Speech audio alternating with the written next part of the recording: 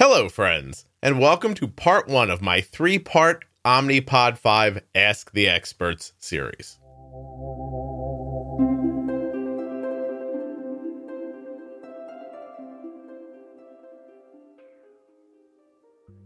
Far too often, community-sourced answers to Omnipod 5 questions contain misinformation.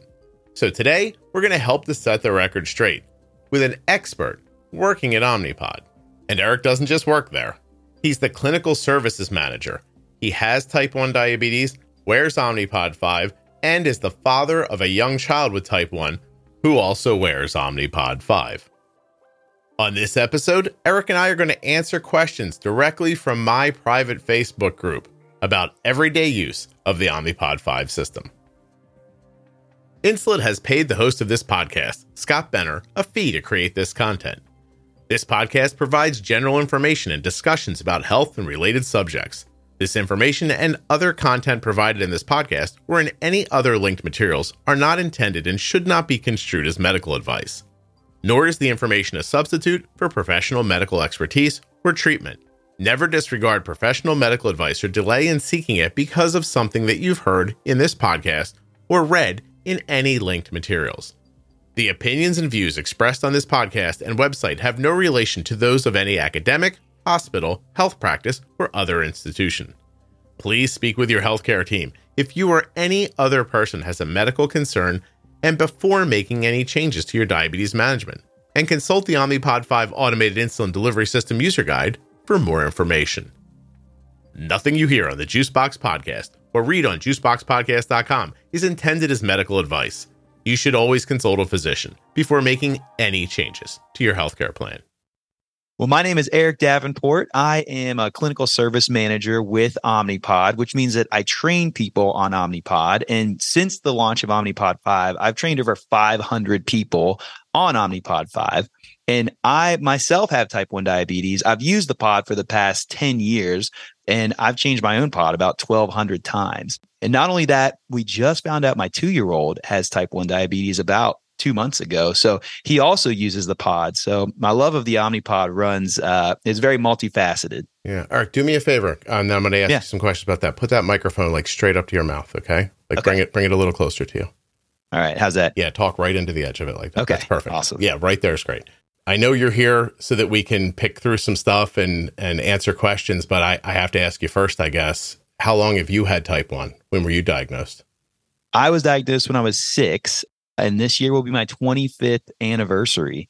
So I've had it for a long time. Basically, don't remember life without it. Wow. You're 31 now? Yep, 31. Yep. How long have you been working at Insulet? The past year and a half. So I started in June of 2022. Been loving it. What did you do before that, and how did you make your way there? Yeah, so I am a certified diabetes educator, and I was previously a diabetes educator at a pediatric clinic in Louisville.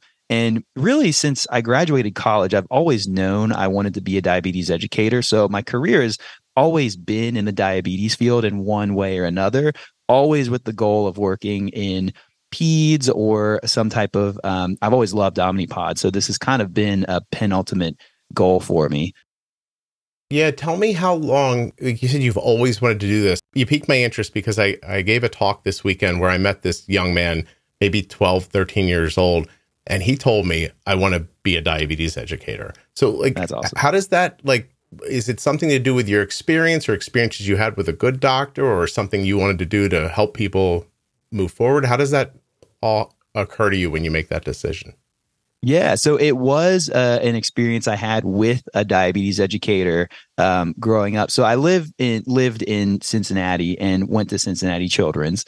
And in college, I got really active. I was in like martial arts clubs, rock climbing clubs, and my blood sugars were kind of crazy. Mm-hmm. So I had a meeting with the diabetes educator who told me, why don't you make a couple of these changes to your diet and your insulin? And it really smoothed things out. And I thought that was amazing. If I can change my management through the way I eat and some timing with my dosing, I thought that was so cool. And I want to learn more about this and I want to help people do the same. So that was the trigger. And that led me to dietetics and working with diabetes. Wonderful. What did you take? What did you do in college that got you ready for this? What was your major?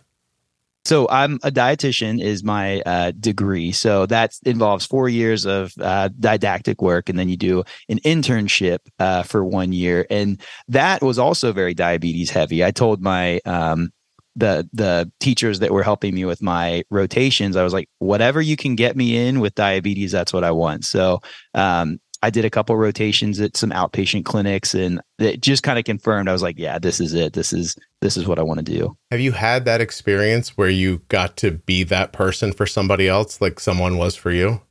Yes, at least I think that I have. So one of the things that I love about working in the field of diabetes is this just instant bond. It's this instant connection because nobody else with diabetes truly understands what it is like to have diabetes except for someone else with diabetes. So there have been many patients that I've really connected with. And I feel like my sweet spot when I was in the clinic was the teenage boys. I was their diabro and like we bonded. And I feel like that really allowed me to gain trust and make some changes in their lives that were beneficial. Well, we're going to try to do that here today. We're going to try to let you answer some questions and hopefully move people along in a way that helps them, do better for themselves. But great. Again, before I start, I got to ask, do you have other autoimmune issues yourself, or are you just type 1? I do not, just type 1. How about in your family line? Do you see celiac, thyroid, stuff like that? So nothing like celiac, thyroid, but my mom developed macular degeneration when she was young. She was like 8. And at that point, it is an autoimmune. So that's where we think the autoimmunity comes from, but no other diabetes. So how many kids do you have? I've got 3. So they're 4, 2, and 1. Wow. You're busy. Yeah. Which one was diagnosed? The middle one. He's 2. The 2-year-old. Just recently? Just about 2 months ago. It was actually a crazy story. We found out on an Alaskan cruise boat was when we discovered it. It's always on vacation, wild. Eric. I know. Always on vacation. Not something you were expecting, though. Or were you, maybe? No, we had done the TrialNet, the autoantibody testing for our older son, and our middle son, he just hadn't hit that age point yet. Yeah. So we're always kind of on the lookout. And he just wet the bed, threw his diaper 3 nights in a row, and we were like, this is kind of weird. Let's, just check. And we'll periodically poke their finger if they're, peeing a lot, drinking a lot. And yep, that's how we caught it. So prior to coming to Insulet, were you already using Omnipod? Yes. So I've been on Omnipod for about the last 10 years, maybe a little longer. Oh, wow. That's a good long time. I think about how long my daughter's been using it since she was 4. And sometimes I go to do the math on it. I forget how old she is even. So she's 19. My best guess is that Arden's been using an Omnipod every day for 15 years. That's awesome. Yeah, it's been terrific, like the entire way, actually. Like I say this a lot, but it bears repeating here. Just like a friend in the journey, just consistent, does what I expect it to do, does it well. Yeah, that kind of stuff is you can't say enough about just getting what you expect. And absolutely. Yeah. So anyway, you obviously is your son MDI or what's he doing? No, he's on Omnipod. And we're very lucky to have the resources that we do. Obviously, my wife and I know a lot from experience. And then one of our best friends is his endocrinologist. So he's been a longtime family friend of ours and is his endo. So we worked with him a couple of days after his diagnosis. And when we got back from vacation, initiated him on a pod. Okay. So he's... I didn't mean to cut you off. I apologize. But your Omnipod 5, is he or is he using a Dash? He's Omnipod 5. Well, look at you guys. Okay. Yeah. All right, cool. So you're both using a G6 right now because that's what works with Omnipod 5 for the moment, right? Yeah. G6. Okay. Yeah. All right, great. I think I know enough to get this done, Eric. Awesome. I appreciate you sharing all that with me. Yeah. So the idea behind these episodes is we're going to be talking to different experts inside of Insulet and kind of going over the questions that we hear people asking all the times. A lot of the questions I see people online, Facebook, Instagram, TikTok, they're all kind of asking the same things. And I'm sometimes stunned by how like somebody will say something like it's just rock solid fact, and I'll think that's not right. Like, I know that's not right. Like, I've made a fairly comprehensive series about Omnipod 5, and I'm certain that that's not correct. But there it is out in the world. Like, you know, somebody has an experience, they make a leap, and they decide it's a truth, and then they share it online, and the next thing you know, people are running around saying stuff that, you know, not always accurate. So we're going to go through some things here that we've heard people ask and say, and I'm going to get your feedback on them. Great. Sounds good? Yeah. All right. So basic one all the time, line of sight. Does the Omnipod 5 and the Dexcom G6 need to be in what they call line of sight? Do they need to be able to see each other to operate? Yes, you're exactly right. So for best connectivity between the Dexcom and the pod, they do need to have this line of sight and be able to see each other. And the way I like to think about this is if the Dexcom and the pod can see each other on your body enough to throw a baseball back and forth without a body part blocking it, you're going to get some good connection. Okay. And I'm imagining a pod and a CGM having a catch right now. I'm sorry. I didn't really mean to talk. It just kind of popped into my head. Okay. I know. Yeah. And so this is a Bluetooth connection. Is that correct? Correct. So it's Bluetooth, which is why they need to be able to see each other, because Bluetooth doesn't really like to communicate, through like water or body parts. So that's why they need to both, be on the front, both on the back or the same side. Every time I do an episode with somebody from Dexcom, someone will send in a question. Can you please make it work while you're swimming? And eventually someone online came in and said, like, we're not going to be able to change the physics of it. So I don't think that's going to happen. But it's a very common question. Like, people don't understand why or how Bluetooth works. So why would you know that? Mm-hmm. So I guess the idea here is like the mass of your body, the Bluetooth can't just travel through it. Right. That's correct. But what happens though when, somebody comes on, I see it all the time in the Juicebox Podcast Facebook group, like people come on and say, hey, what about line of sight? And, do I have to wear this thing on the same side as the other thing? And someone will say, I don't, and it works fine. But they don't consider, like, what is it they're not thinking of when they talk about that? Yeah. I mean, don't get me wrong. The range on the pod is great, but we're thinking of what's best practice, because if that connection is not great, if they can't see each other, you just won't be in automated mode as long as you possibly could be. So that's why we just recommend this line of sight, because we want people to be in automated mode as much as possible, which is going to lead to the best results. Okay. And so, I mean, the next part here is that diabetes is, it's a bit of a science experiment all the time, right? Mm-hmm. So is it a hard and fast rule? Is it an FDA requirement? Is it or is it just you guys saying, look, this is probably how it's going to work best, so best practices, but people are still going to try things? When I'm training somebody, I want to set them up for the best success as possible. So I'm going to set them up with these guidelines of, let's make sure they can see each other so that they're getting the best results they possibly can. Right. And now if they don't follow this advice and they have trouble, this is one of the reasons you want good line of sight, because you're counting on the data from the CGM to get to the pod so that it can make insulin decisions. What happens if, what happens if line of sight works fine, but then in some contortion, I'm watching a movie and I'm all turned sideways and it suddenly stops working and I don't have line of sight. What happens then to the automation? So the worst thing that's going to happen is if this connection is lost, that the person will enter automated mode limited. And it's giving just a more conservative basis of insulin to prevent people from having lows when it's not making these automatic changes. Right. Basically, the pod doesn't want to give you extra insulin or take it away if it doesn't know your number. So that's the worst that's going to happen. You're still getting insulin. It just might not be as good as it possibly could be. Is limited automated not manual? Like, it doesn't go back to your core settings, right? It's still doing something. Can you tell me more? Yeah, absolutely. So what it does is we have your basal that we set when we start the pod, right? We put in whatever your basal pattern is.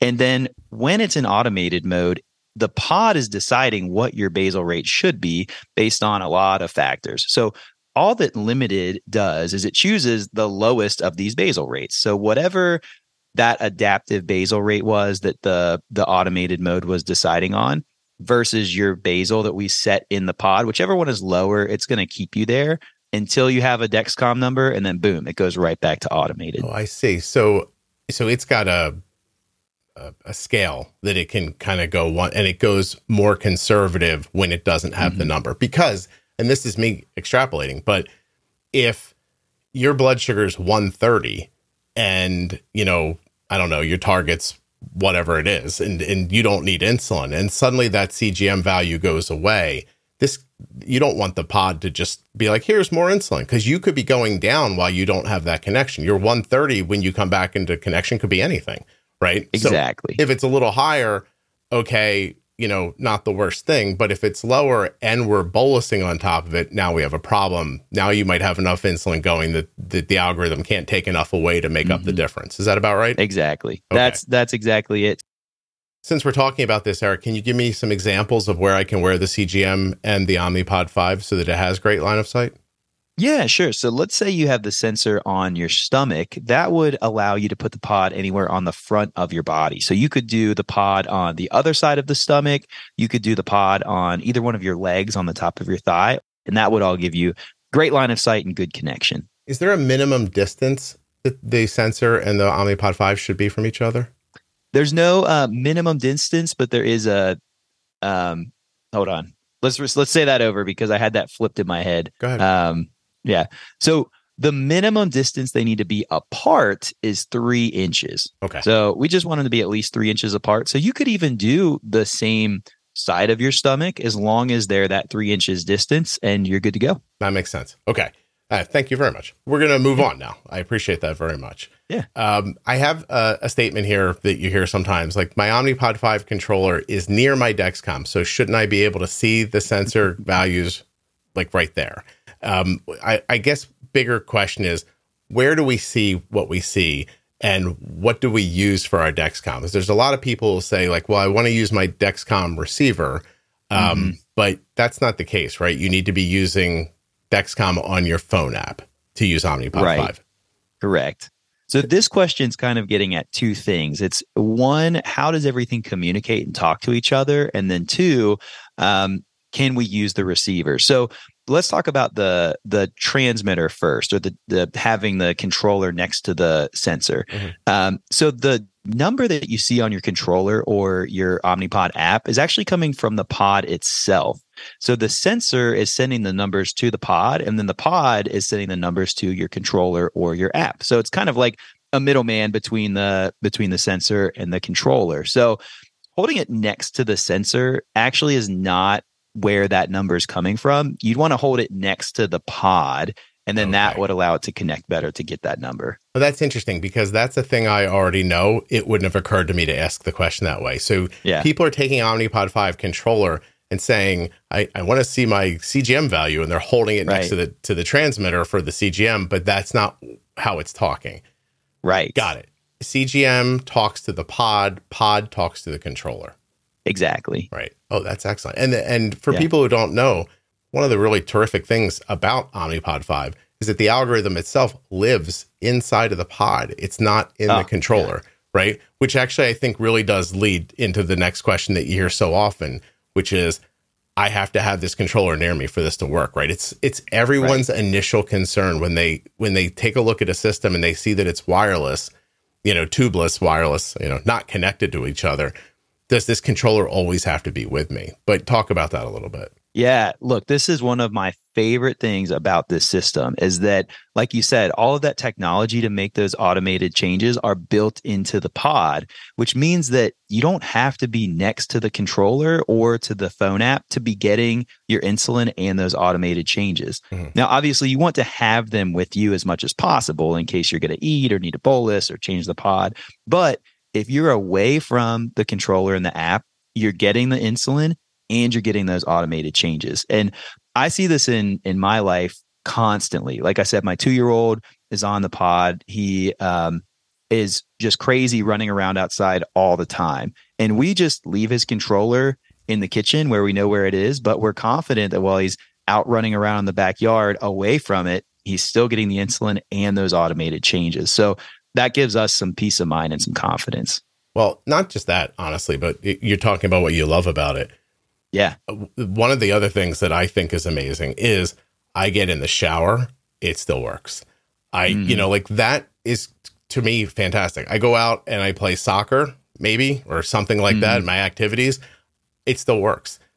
It wasn't that long ago that people were running around with like fanny packs with things stuck in them to make their stuff work, I mean, I can't tell you how many times I've hung things over fences at softball fields or run to the other side where my daughter was. So you still had like the idea that none of that is a problem with Omnipod 5, I think is really fantastic. It's amazing. Yeah. Another person that comes to mind on this topic is I work with a lot of people that have very physical jobs, construction workers, people that work in assembly lines and factories, and they don't want the controller with them because they just don't want something in their pocket being cumbersome and potentially getting damaged. So they'll leave that controller, in a locker or an office or something while they're doing their job.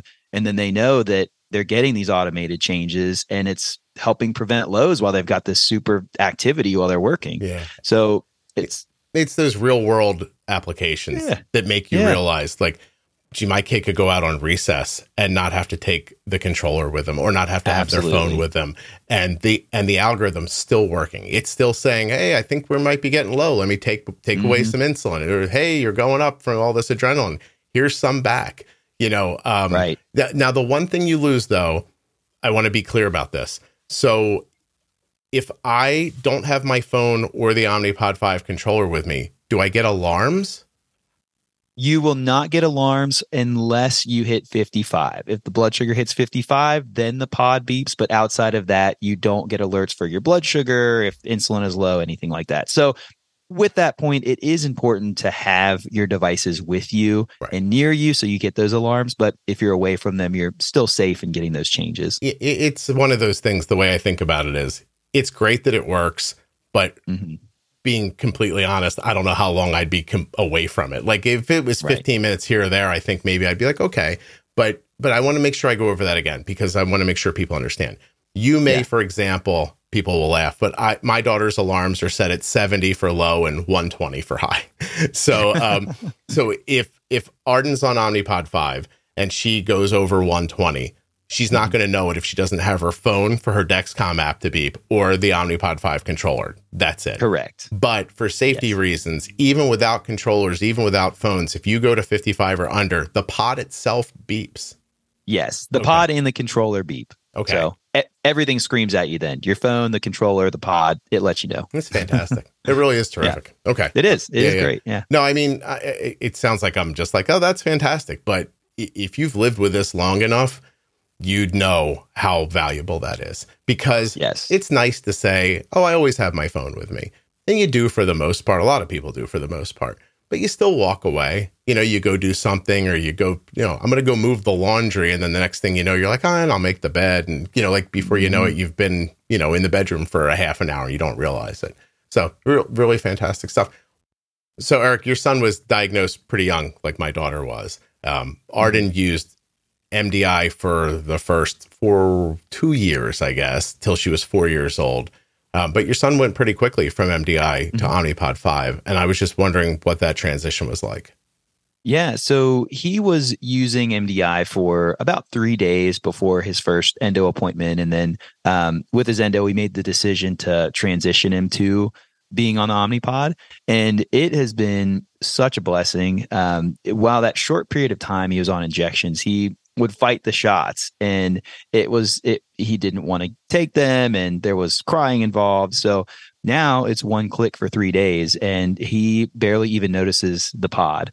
And it's great because he can be running around outside and we have the controller inside in a safe place. And we know that while he's out there doing his thing, he's still connected with the sensor. He's getting those automated changes. And then if we're going to give him insulin for lunch, we just run out there, point it at him, get within 20 feet and give him that insulin and have him come in.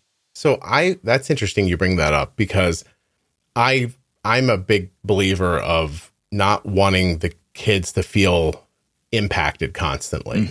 And so being able to be a distance from the pod and deliver a bolus, for example, I think is a big deal. Like I don't quite know how to quantify it, but stopping a person and saying, stop doing what you're doing, stand here for a second so I can do this.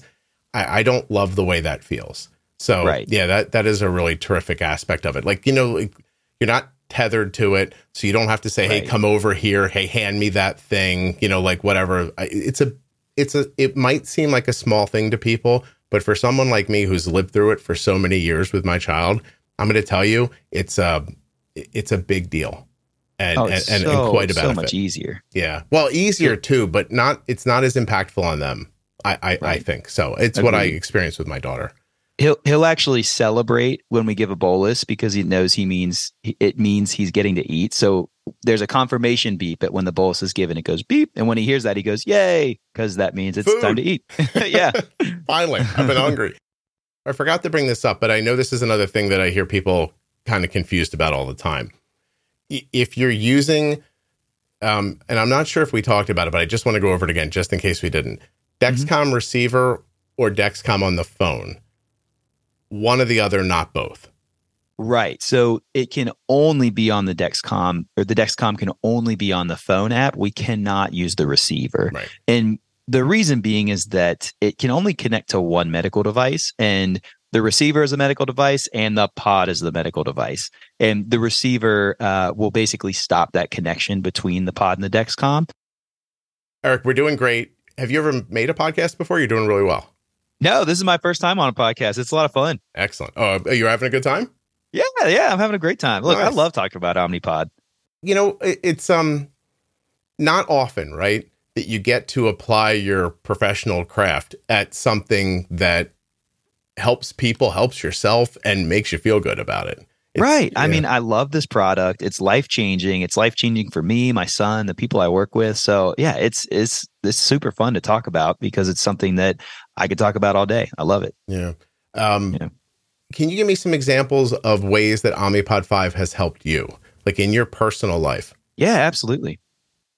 With me personally, before Omnipod 5, I was checking my blood sugar constantly. I try to keep a low A1C, but with that can come a risk of lows. So I was constantly checking. It felt like every 30 minutes. And that can be very mentally draining, very time consuming. So what Omnipod 5 gave me was time and mental burden just lifted, because now I can go without checking my Dexcom constantly and know and feel confident that it's got me covered because it's working on those automated changes in the background. And I remember very poignantly the first time I didn't know my blood sugar immediately in my head. It surprised me. And also it was a cool little celebration. I was on a road trip and I'd been driving for a couple hours, and then I realized, what's my blood sugar? And then I looked at it and it was great. I was like, oh, this is awesome. I tell people all the time, like, use your alarms to give yourself that comfort. Yes. Like I don't like for me, a high alarm, I want it to be at a reasonable level where I can do something about it if things are getting away. But the opposite of that feeling is that when the algorithm's helping you and it's keeping you between those alarms, you don't hear them for so long. It is off-putting at first. Like, why am I not hearing those alarms? And it's because the algorithm's keeping you in a range. Fantastic. Exactly. Yeah, absolutely. Really wonderful. And I think sleep is another big one for me, and something I've seen with my patients too. I sleep deeper because I don't have to worry about lows quite as much. Yeah. Did you notice a reclamation at that point? Like, once you go on to Omnipod 5, like, did you wake up one day and say, I feel more well rested than I have in the past? Yeah, it was actually the first couple days I woke up in the low hundreds and I was like, wow, I slept through the night without having to wake up and check it. Typically I would, rustle in the middle of the night like we all do. But at that point, put a glaring phone to my face to see what my blood sugar was, which is very interruptive to sleep. So at that point, after a couple nights of feeling it out and getting confident, I was able to just sleep without having to check the Dexcom. And I do remember waking up and being like, wow, this is great. I feel more rested. My exact experience. You had my exact experience. And I had done this thing where I guess I lied to myself. And I told myself, like, you're one of those people, you don't need to sleep as much. You're okay. And because it's for your kid, I mean, for me, it was for my kid. You're doing it for yourself, and now for yourself and your child. But I wasn't right. I was not as well as I could have been. My health wasn't as well. I wasn't the same person without that sleep. And you don't realize it because sleep is interesting. As you lose it, you kind of drift away from who you are, but you don't see it happening. Right. And before you know it, you're a version of yourself that you would prefer not to be, but you think, well, this is how it has to be. But man, not with Omnipod 5. Sleep is, boy, I don't want to rate the values of Omnipod 5, but boy, sleep be pretty high up on my list. It's a big one. Yeah. And I think a lot of people trade the fear of going low with staying high while they sleep, which is also just not great for sleep either. You're not going to sleep well if you're, high. So no, exactly right. People don't think about how blood sugars alter them. Like we all think about, you get low, you get dizzy, you don't make sense, that kind of stuff. Your blood sugar starts going up. Significant effects on who you are, how your brain works, and a lot of other things, your muscles and your just so much. Another thing I hear I hear people talking about is I think they can kind of get confused because there's Omnipod Dash and there's Omnipod 5, right? So if I have a bunch of Dash pods and I want to go to 5, can I just use my old pods? No, correct? No, you cannot. So Omnipod 5 are the pods that work with the Omnipod 5 system. And I'll just say, make sure that what you pick up from the pharmacy is Omnipod 5 pods. Because sometimes the pharmacies do mix them up, or they might have, a back stock of Dash that they accidentally give you, and you're going to try to get it connected for a while and get frustrated, but it's because you have the wrong pod. So you can look on the box, you'll see the 5, and each little pod package has an Omnipod 5 on the upper corner. So just double check and make sure you're getting the right thing.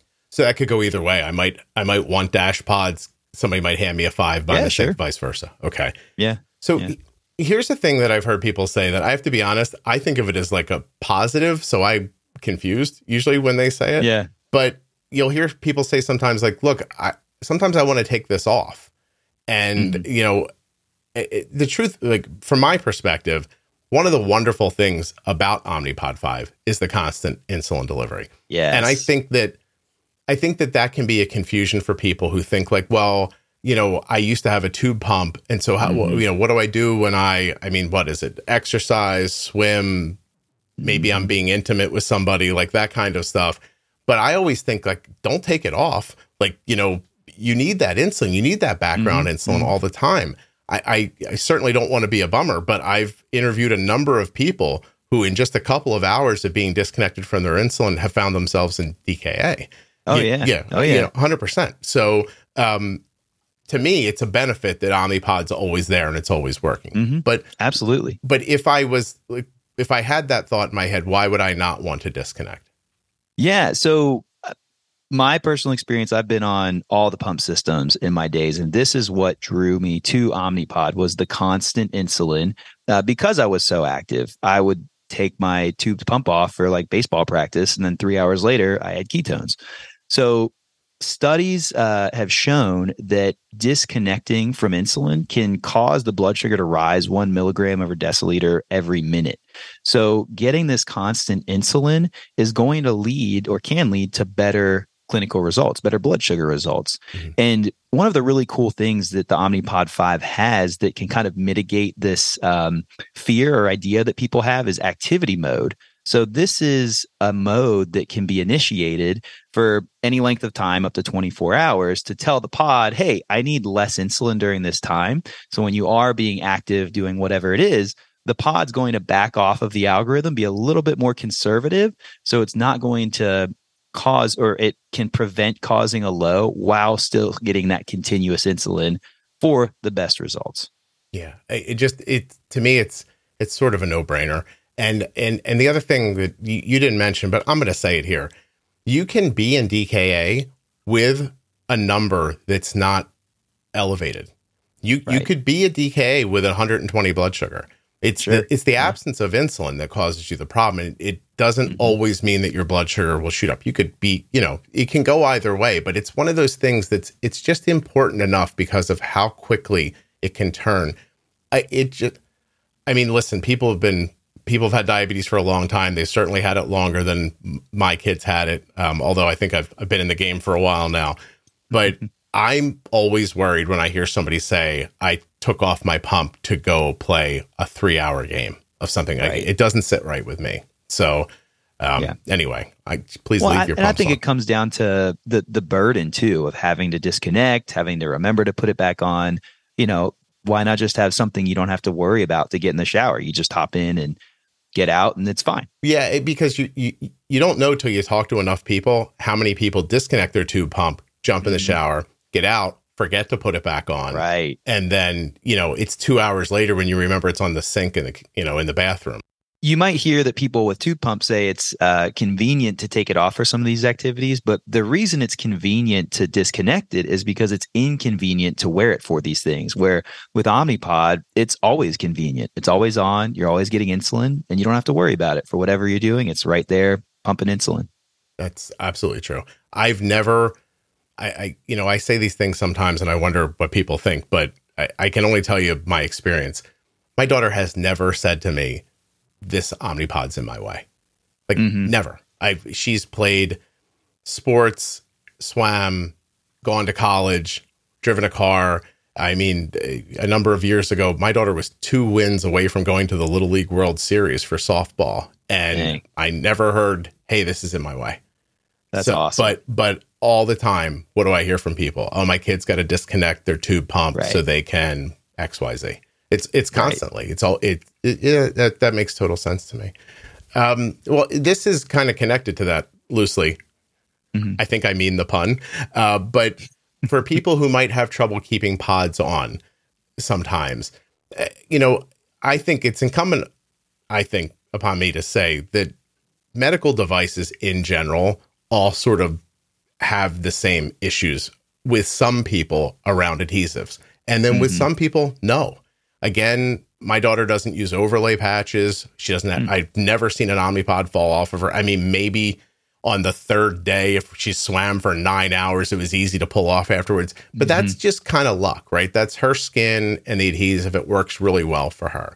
But for other people, what do you see and what can help them? Yeah. So I think the tendency is people think they need to buy these overlay patches or they need other products to keep it stuck. But I think there's other basics that we can focus on to help the pod stick as best as possible before we look into using those other things. So I tend to think of 3 basic things that if we can make sure we're doing before every single pod, that's going to give us the best success. And one is just making sure you have clean skin. Using an alcohol swab, making sure you put it on or change it after a shower. And because, we all have oily skin, so that oil can get in the way of the adhesive. So washing that off is going to give us the best stick, but also making sure the skin is dry. I think the tendency sometimes can be that you use the alcohol swab, you wet it down, you get it good and clean, but then you stick it on right afterwards. You don't let it get dry and it just falls off. We've had this happen with our son before where he was being wiggly and he didn't want to sit still and we were trying to get it on really quickly and we just put the alcohol on and stuck the pod on and just popped right off. Slid right off. Yeah. What about, I just have to ask, hair? Do some people have to shave first? Yeah, sure. That's obviously person dependent and they need to assess that themselves. But shaving can absolutely be something that can be beneficial and hair can get in the way of that adhesive. We have a whole team of people that their job is to look at why aren't these pods sticking? And they see everything from oily skin, lotion, too much hair, and they're assessing why they might not be sticking. And we see all those things. Eric, are you telling me that I can get a job at Insulet where I get to look at pods that have been returned so we can see what happened and I may get one with hair stuck to it? You absolutely could. Where can I apply for that job? Through LinkedIn? I'm super excited. I'm leaving my profession right now and I'm running to that one. Let us thank all the people who do that job right now. Well, good luck on that search. Yeah. And I thank them too. It's an important job. Yeah. They tell us, what's keeping it stuck. Yeah. Well, I mean, you're obviously, if the site's still wet or if you have hair, but the truth is that anything between your skin and that adhesive that's blocking the path is going to stop adhesion from happening. Yeah. Absolutely. So a little bit of common sense when you're looking at it, maybe make some decisions that, like I've heard people say, what was that one person told me online? Oh. My stuff falls off. I don't even think they were talking about Omnipod, but my device is falling off all the time. What do we do? And then it was in the Facebook group and it turned into a chat and people went all through it. And, by the time you get done, here's what you learned. Lotion. The person was like rubbing like hand lotion on themselves. And then they're like, I don't understand. It's falling right off. But it was funny how it took a small village of people to like get to that idea because it was so a part of the person's like, I don't know, routine. They just didn't even think about it. Like it actually took someone to say, hey, do you use any body lotion? And then the person was like, oh my gosh, yeah. And then like it was a funny thread to watch somebody learn something about themselves they didn't know. It's really fantastic. So that's good. So before I go spending a bunch of money on others, I have to say again, we don't use overlays. Maybe she's lucky. Maybe her skin's not that oily. Maybe we just prep it well. I don't know. I think another thing that can be beneficial or something to think of is strategic placement. I think that can be important as well. If you have, again, thinking back to my people with physical jobs that are doing construction, they don't want it necessarily on their stomach because they're lifting, they're moving. So those people tend to put it more in somewhere different, like the back of their arm where it's more out of the way. Right. So I think thinking about what do you do on a daily basis? Where could it get knocked off? And then maybe let's think about somewhere else. That could just be another thing to put in place to make sure it's going to stay on as long as possible. Fantastic. Well, all right. So Eric, we've gone through the questions that I have for you. Do you have anything else that you want to leave people with? I mean, you do this every day, right? Talk about it for a second. You say you've trained over how many people do you think you've trained? Over 500. I don't know that exact number, but it's that's a lot, right? Do you do them in person? Do you do them virtually? How does that work? We do both. So I'll go to the clinics. We'll do in person. We'll also do virtual. So it's a nice mix, and we have a lot of fun with it. So you know what? I don't even think I did this at the beginning. So much like people who listen to the podcast know, there are times I'm like, hey, we should probably talk about your diabetes at some point. But we should probably say this. Tell me your title again. Yeah, so I am a clinical service manager is the full title. So what that makes me think of is that you're in charge of the lunches at a doctor's office, but that's probably not true. So why don't you tell me what that actually is, okay? Yeah, so basically that means that I train people, start them on Omnipod. I follow up with them to make sure that they're doing well, they're not having any issues, and helping them get through any troubleshooting they might have. And I'm also educating doctors and other providers on what Omnipod is, how it works, best practices. So it's both patient and provider facing. Yeah, that's really something. And you've been doing it for, would you say, over a year now with Omnipod? Yeah, a little bit over a year. So it was summer of 2022. Oh, that's amazing. Yeah. Hey, you get the pods like a little cheaper or something, or? They are free. They do come directly from Omnipod. Ooh. Nice perk of the job. Oh, now I'm really applying for. I guess that wouldn't work for Arden anymore. She's an adult. But I was going to say, now I'm really applying for that job of you get all the pods with the hair on them. Yeah. I'll look at them. I would look at the hairy pods for free pods. I just want to be clear. Yeah. Absolutely. All right, man. Thank you so much for doing this. I really do appreciate it. Yeah, absolutely. Thank you so much. This was a lot of fun. That was my pleasure.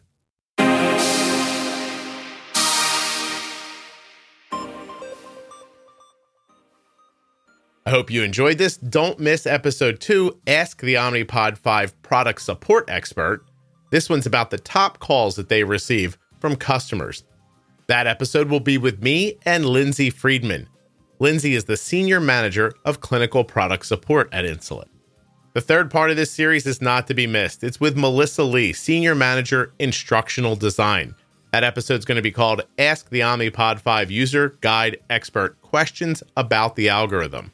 This one's a pretty deep dive, especially about how to make changes and adjustments. And Melissa actually wrote the Omnipod 5 user guide. Both Lindsay and Melissa have type 1 diabetes. Whether you're a current or future Omnipod 5 user, you also should check out this great content from myself and Insulet. Episode 736, Omnipod 5 Pro Tip Overview. Episode 737, Omnipod 5 Pro Tip Settings, and episode 738, Omnipod 5 Pro Tip Connectivity. That series is with me and a pediatric nurse diabetes educator named Carrie Burgett. Throughout this Ask the Experts series, you'll hear me refer over and over again to having your settings correct when you initially set up Omnipod 5. And my Omnipod 5 Pro Tip series will help you to do just that. You can find them in the audio app you're listening in right now or at juiceboxpodcast.com/Omnipod5. Interested in getting started with Omnipod? Use my link, omnipod.com/juicebox. Both of those links are available in the show notes of the audio app you're listening in right now, and they're also at juiceboxpodcast.com.